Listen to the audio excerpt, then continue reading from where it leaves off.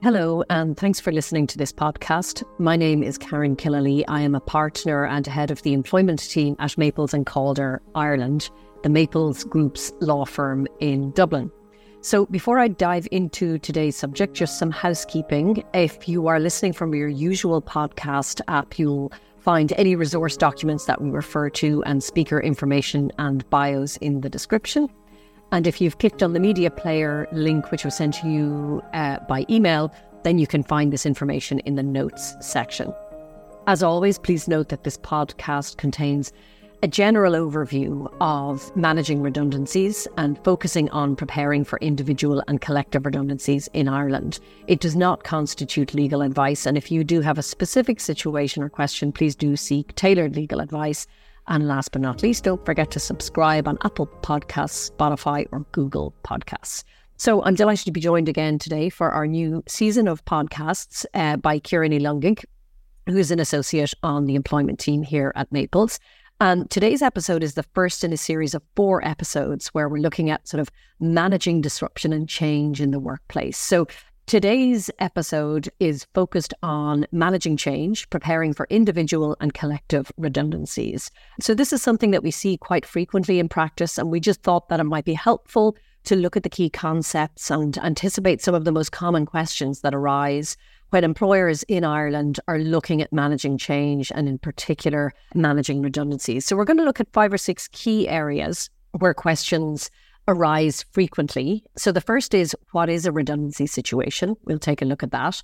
The second is, what are the key steps in a collective redundancy process and an individual redundancy process? So that's sort of the second issue we look at.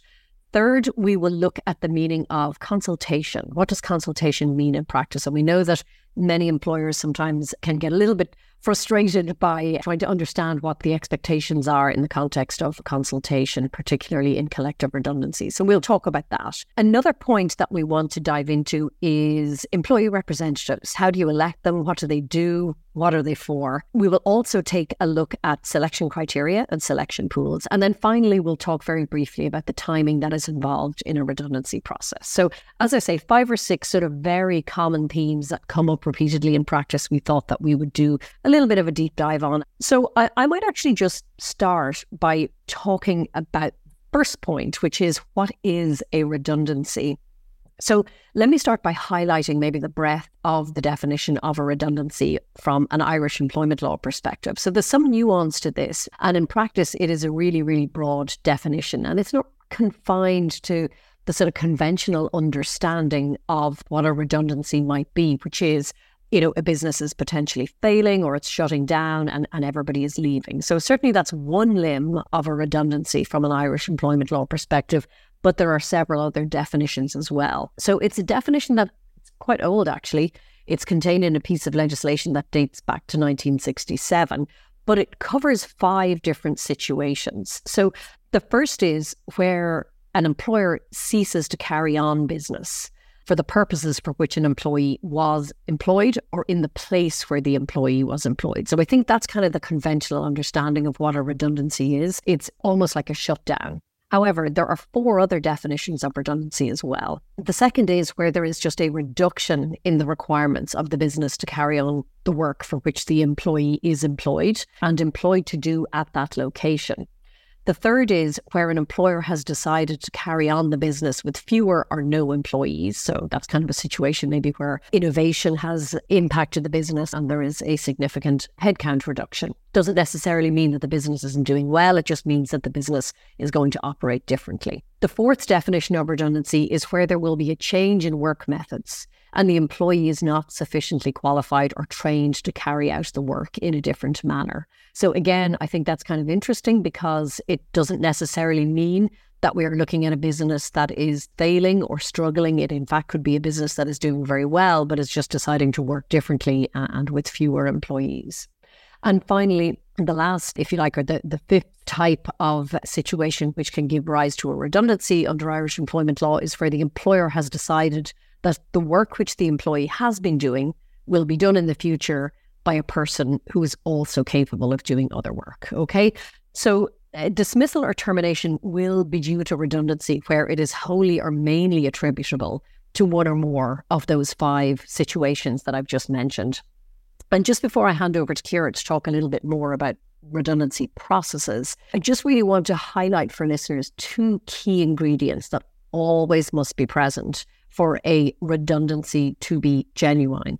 And the first is that the decision to make the role redundant. So we don't make the employee redundant, we make the role redundant. So that decision must be impersonal. So that means it must be unrelated to the employee as such. The employer needs to focus on the roles. Do I need that role or do I not need that role? As distinct from, do I need that employee or do I not need that employee? So that's the first thing. It has to be impersonal.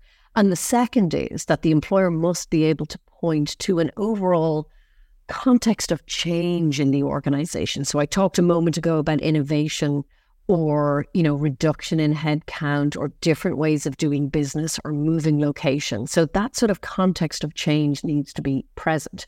And I think the rationale really for these 2 features is that the redundancy defence, if you like, is a defence which is available to an employer to justify or explain a termination of employment. But it's not intended or designed to be used to, for example, cherry pick underperforming employees or employees who have engaged in misconduct for termination. The redundancy defence is only available in genuine situations of restructure, change, and typically, but not always, workforce reduction. So if an employer starts to invoke a redundancy defence in circumstances where the true motive for a dismissal is something else, then that redundancy defence, if you like, is just not available.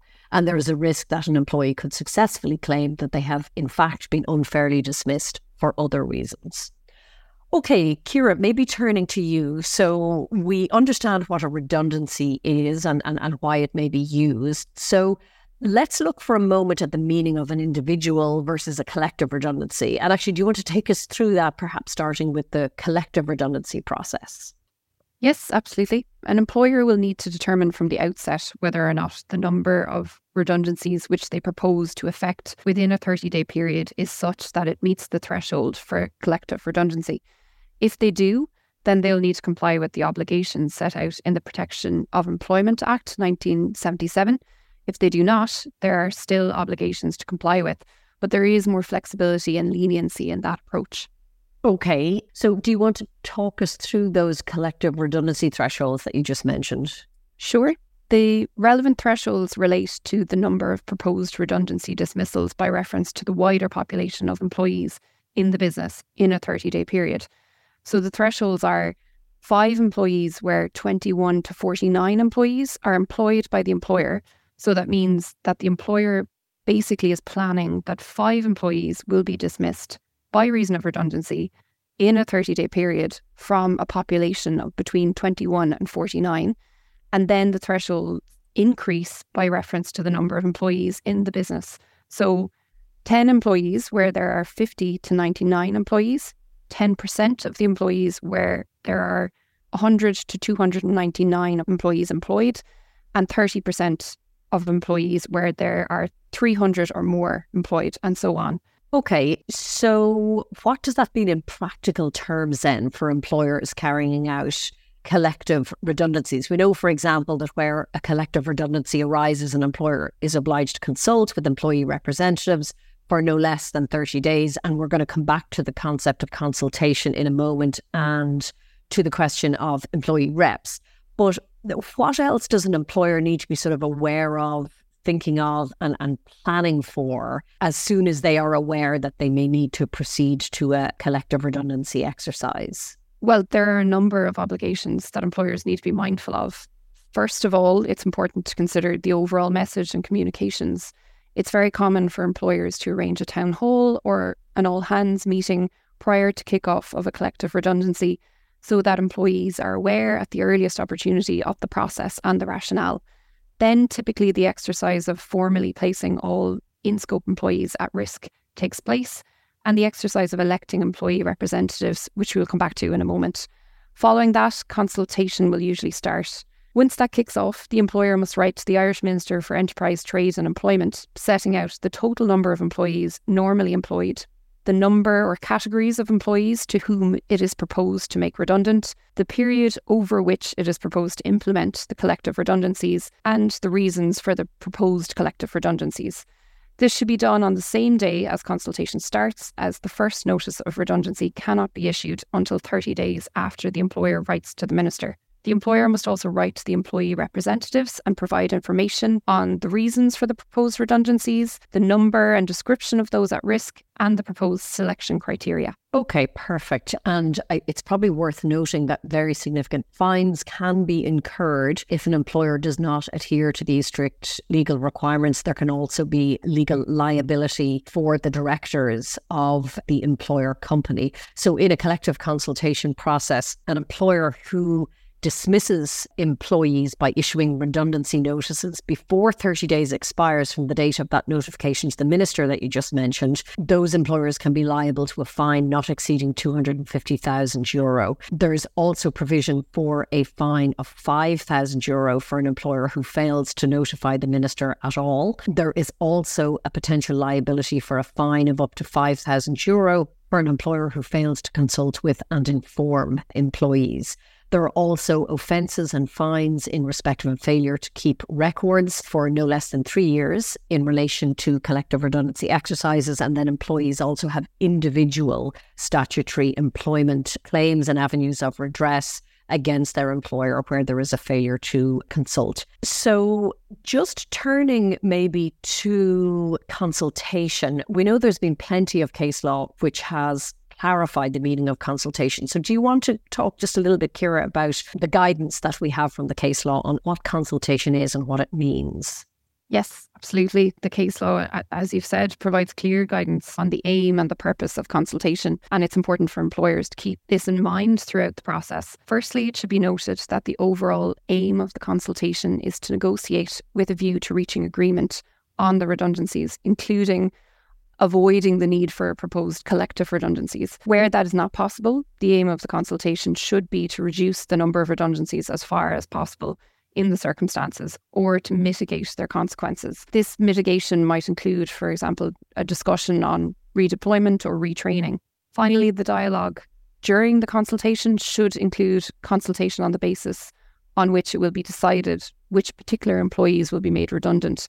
In other words, selection criteria, as well as the macro reasons behind the decision to place the employees at risk of redundancy. Okay, thanks. So it is very clear that the consultation process must be meaningful, and it's not intended to be a symbolic or tick the box exercise in a collective situation. And certainly in practice, we know from advising employers on this that it actually can be quite a challenge to manage a collective consultation process for 30 days. We're often asked, is there any way to perhaps shorten that? And very often that question comes from a place where the employer feels that it's an uncomfortable situation for the employee to be put through, if you like, a 30-day consultation process. And there may be some validity to that indeed, but I think it seems quite clear from the legislation and the case law that it really needs to be a 30-day collective consultation period. Another piece that we see quite a lot in practice is sort of a question around timing. You know, when should that consultation begin? And really the rule of thumb is that the consultation needs to begin in good time with a view to reaching agreement. So there are not a huge amount of decisions on the timing of consultation, but there are a couple of, there's one very recent decision and two other very authoritative decisions that are really helpful in this regard. So two decisions that I think are definitely worth taking a look at if you're interested in further reading in this area is the Tanguy versus Dell Products, which is a 2013 case. It's an Irish case.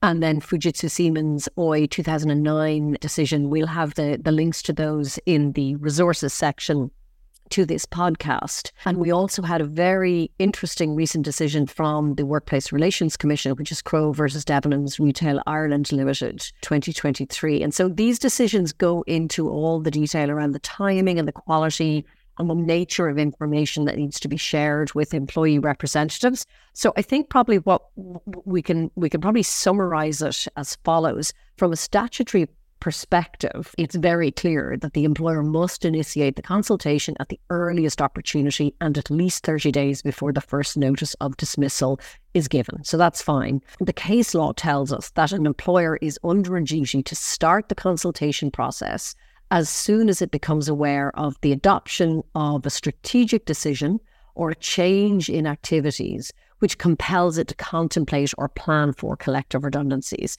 So to put it another way, if there are requirements that make it economically necessary for an Irish employer to effect collective redundancies, or at least to propose them, then that means the employer needs to start the consultation process if it has not already done so. And just, I suppose, pulling that thread through, Ciara, where, as we frequently see in practice, it's maybe, a US-based or a UK-based parent or controlling affiliate of the Irish company, which is perhaps effecting a global restructure, including in relation to Ireland. And in effect, that's being sort of driven and decided outside of Ireland.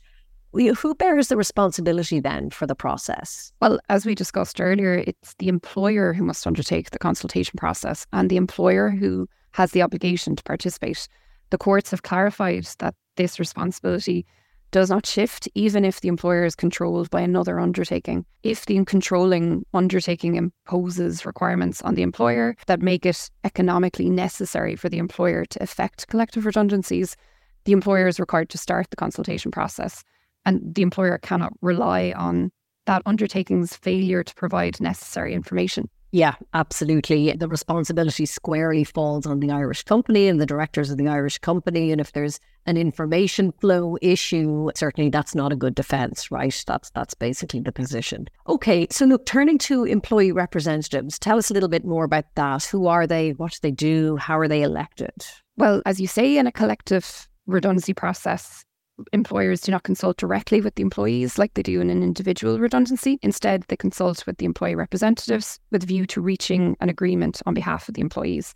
So representatives not only include a trade union, staff association or accepted body with which it has been the practice of the employer to conduct collective bargaining negotiations, but the legislation also provides that in the absence of such a trade union, staff association or accepted body, a person or persons chosen under an arrangement put in place by the employer by such employees from amongst their numbers to represent them in negotiation by the employer. So the key point in this definition is that if a trade union or similar body is not in place, the representatives will be elected by the employees from among their number. The employee representatives should be elected by each team from which the at-risk employees are selected from. There is no guidance in the legislation on how many representatives there should be, and in the absence of a collective agreement specifying the detail of how you elect employee representatives and how many there should be, typically you'd want to see about one employee representative to every 10 to 20 employees in our experience. The primary role for the employee representatives is to share the information that they are receiving from the employer at each of the consultation meetings with the affected employees, and subsequently share with the company the information and the views which they are gathering from the affected employees who they represent. The employee representatives will attend group consultation meetings as scheduled and will be provided with certain information in writing for distribution to the employees they represent. The representatives should be afforded necessary time off for carrying out their representative functions in the undertaking or establishment in which they work. Additionally, employee representatives should not be dismissed or suffer any unfair treatment, including selection for redundancy, because of their status or activities as employee representatives. That's great. Okay, thanks. So we've talked a good bit about collective redundancy. That's obviously the more complex exercise, but possibly one of the more common exercises is actually a non-collective redundancy. So can you just explain to us what's the situation in a non-collective or individual redundancy situation? Well, as I mentioned earlier, there is more leniency in the process. The employer should and can consult directly and individually with the employee. Usually, and this is also relevant for the collective process, the employee is first placed at risk of redundancy, and then a 4-week consultation process should commence. There is direct dialogue and consultation with the employee, and it should adhere to the principle of fairness. In comparison to the collective redundancy consultation requirements, the recommended 4-week consultation can be shortened at the request of the employee. Okay, perfect. Another area where we get lots and lots of questions is selection criteria and selection pools. Can you tell us a little bit about that? Certainly. This tricky issue of fair selection arises where a group of employees carries out similar or interchangeable work. In those circumstances, employees who carry out similar or interchangeable work should be pooled for consideration for redundancy. All of those employees should be included in what is called the selection pool. The procedure for selecting employees for redundancy from that pool must be objectively justified, fair and transparent. Placing an employee in a pool for the wrong reasons will render dismissal unfair and leave employers open to claims for unfair dismissal under the Unfair Dismissals Act 1997 to 2015. This could arise where, for example, the selection of an employee for dismissal was due to a protected characteristic of the employee, such as maternity leave, age, or the employee engaging in trade union activities, the employee making a protected disclosure, for example, or the employee having exercised a right to statutory leave. An employer should be able to demonstrate that a particular employee has been compared to others who might have been made redundant and has been selected fairly on the basis of independent, objective and verifiable criteria. In assessing whether selection criteria meet this standard, much depends on the facts of each case, and what is fair in one instance will not necessarily be fair in another.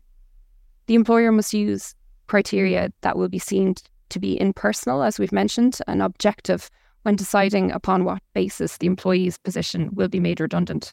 The selection criteria applied should, as far as possible, be objectively justified and applied in a fair manner.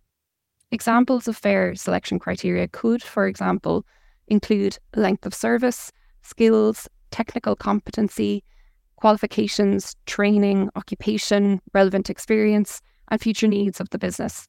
The employer may resort to LIFO, the LIFO rule, last in, first out, which, while rarely used in practice, remains a valid way of selecting employees for redundancy. Unfortunately for the employer, there's no hard and fast rules as to what constitutes the criteria to be adopted. If not dealt with correctly and transparently, this is where the challenges could potentially arise. Indeed, and we've seen some of this in the case law. It might be worth mentioning just two quick cases, actually, and both are from 2013.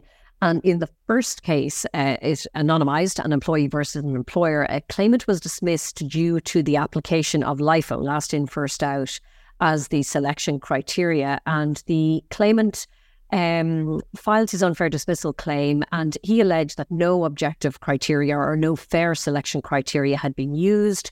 The adjudication officer in the WRC agreed with the claimant and awarded the claimant €15,000 in compensation. And kind of interestingly, what the AO concluded was that the respondent employer had relied too heavily on a LIFO policy.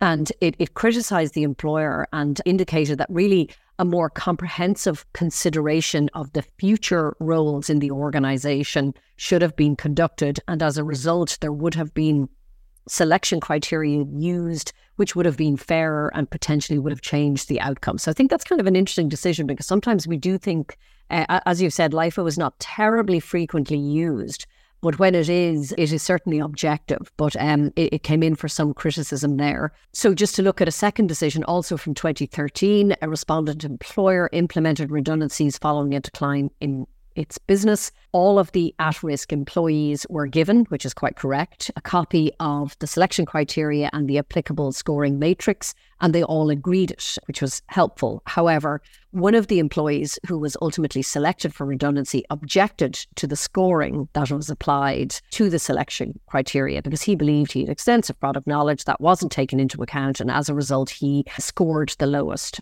And the WRC was satisfied that the process of selecting the claimant for redundancy put him at a distinct disadvantage, because his role was not similar to those of the others he was being scored against. The claimant apparently had a slightly more distant relationship to the sales director who carried out the scoring, and the WRC agreed with the claimant that the selection criteria were unfair, and he was awarded €58,000 as compensation. So what are the learning points from that? Well, for sure, you have to consult on the selection criteria. The scoring has to be fair. We sometimes will suggest that you have two people to do the scoring. So one person who actually does the first pass, and then somebody else checks it. And that can try to get rid of some of this unfairness. Okay, we might just quickly, before we finish up, Ciara, just talk about what can happen when things go wrong. So would you take us through perhaps the avenues of redress in relation to unfair dismissal? Yes, absolutely. An interesting recent decision was the case of Orla Howe versus Cullum Kelly, Healy, Crowley, Ahern. It's a 2023 decision, which demonstrated the key considerations which employers should keep in mind when commencing a redundancy process, be it an individual redundancy consultation or indeed a collective consultation. In this case, the respondent employer terminated the complainant employee by reason of redundancy after the complainant informed the respondent of her pregnancy. In arriving at the decision that the dismissal was in fact discriminatory, the WRC pointed out the following flaws in the employer's behaviour. So there was no alternatives to dismissal considered. An additional member of staff was hired around the same time as the complainant was dismissed, and the financial difficulties cited as the reason for the redundancy had been known for quite some time before the complainant informed the respondent of her pregnancy, and it seemed that the pregnancy was the trigger for the actual redundancy discussion. After finding that the redundancy was not genuine, the WRC held that the dismissal was tainted with discrimination, and the respondent employer was ordered to pay the complainant employee compensation of €30,000. The avenue for redress for claims in this area is through an aggrieved employee lodging a complaint with the WRC within 6 months of the dismissal complained of. In the case we've just discussed, the Orla Howe decision, as the complaint was one of discriminatory dismissal, the maximum compensation here was 104 weeks of the complainant's salary. Similarly, successful claims for unfair dismissal due to redundancies being procedurally or substantively unfair are subject to a maximum award of 104 weeks, taking into consideration the employee's ability to mitigate their financial loss by finding gainful employment soon after the dismissal occurs. That's great. Thanks, Ciara. Okay, look, we'll close on that note. Plenty to think about and plenty to consider if a business is planning a restructure in Ireland. The laws and the case law make it very clear that employers really are expected to adhere to the highest standards of fairness and transparency and reasonableness when effecting redundancies, and limited enough scope for any shortcuts. So for now, thank you for listening to the Maples Group Irish Employment Law podcast. As I say, we'll be continuing our theme of managing change and disruption in the workplace. And our second podcast next month will be looking at a slightly different theme, which is managing absence. If you have any questions or queries on any of the points covered today or on any employment legal issues in Ireland in general, please get in touch with us. Thanks for listening and subscribing.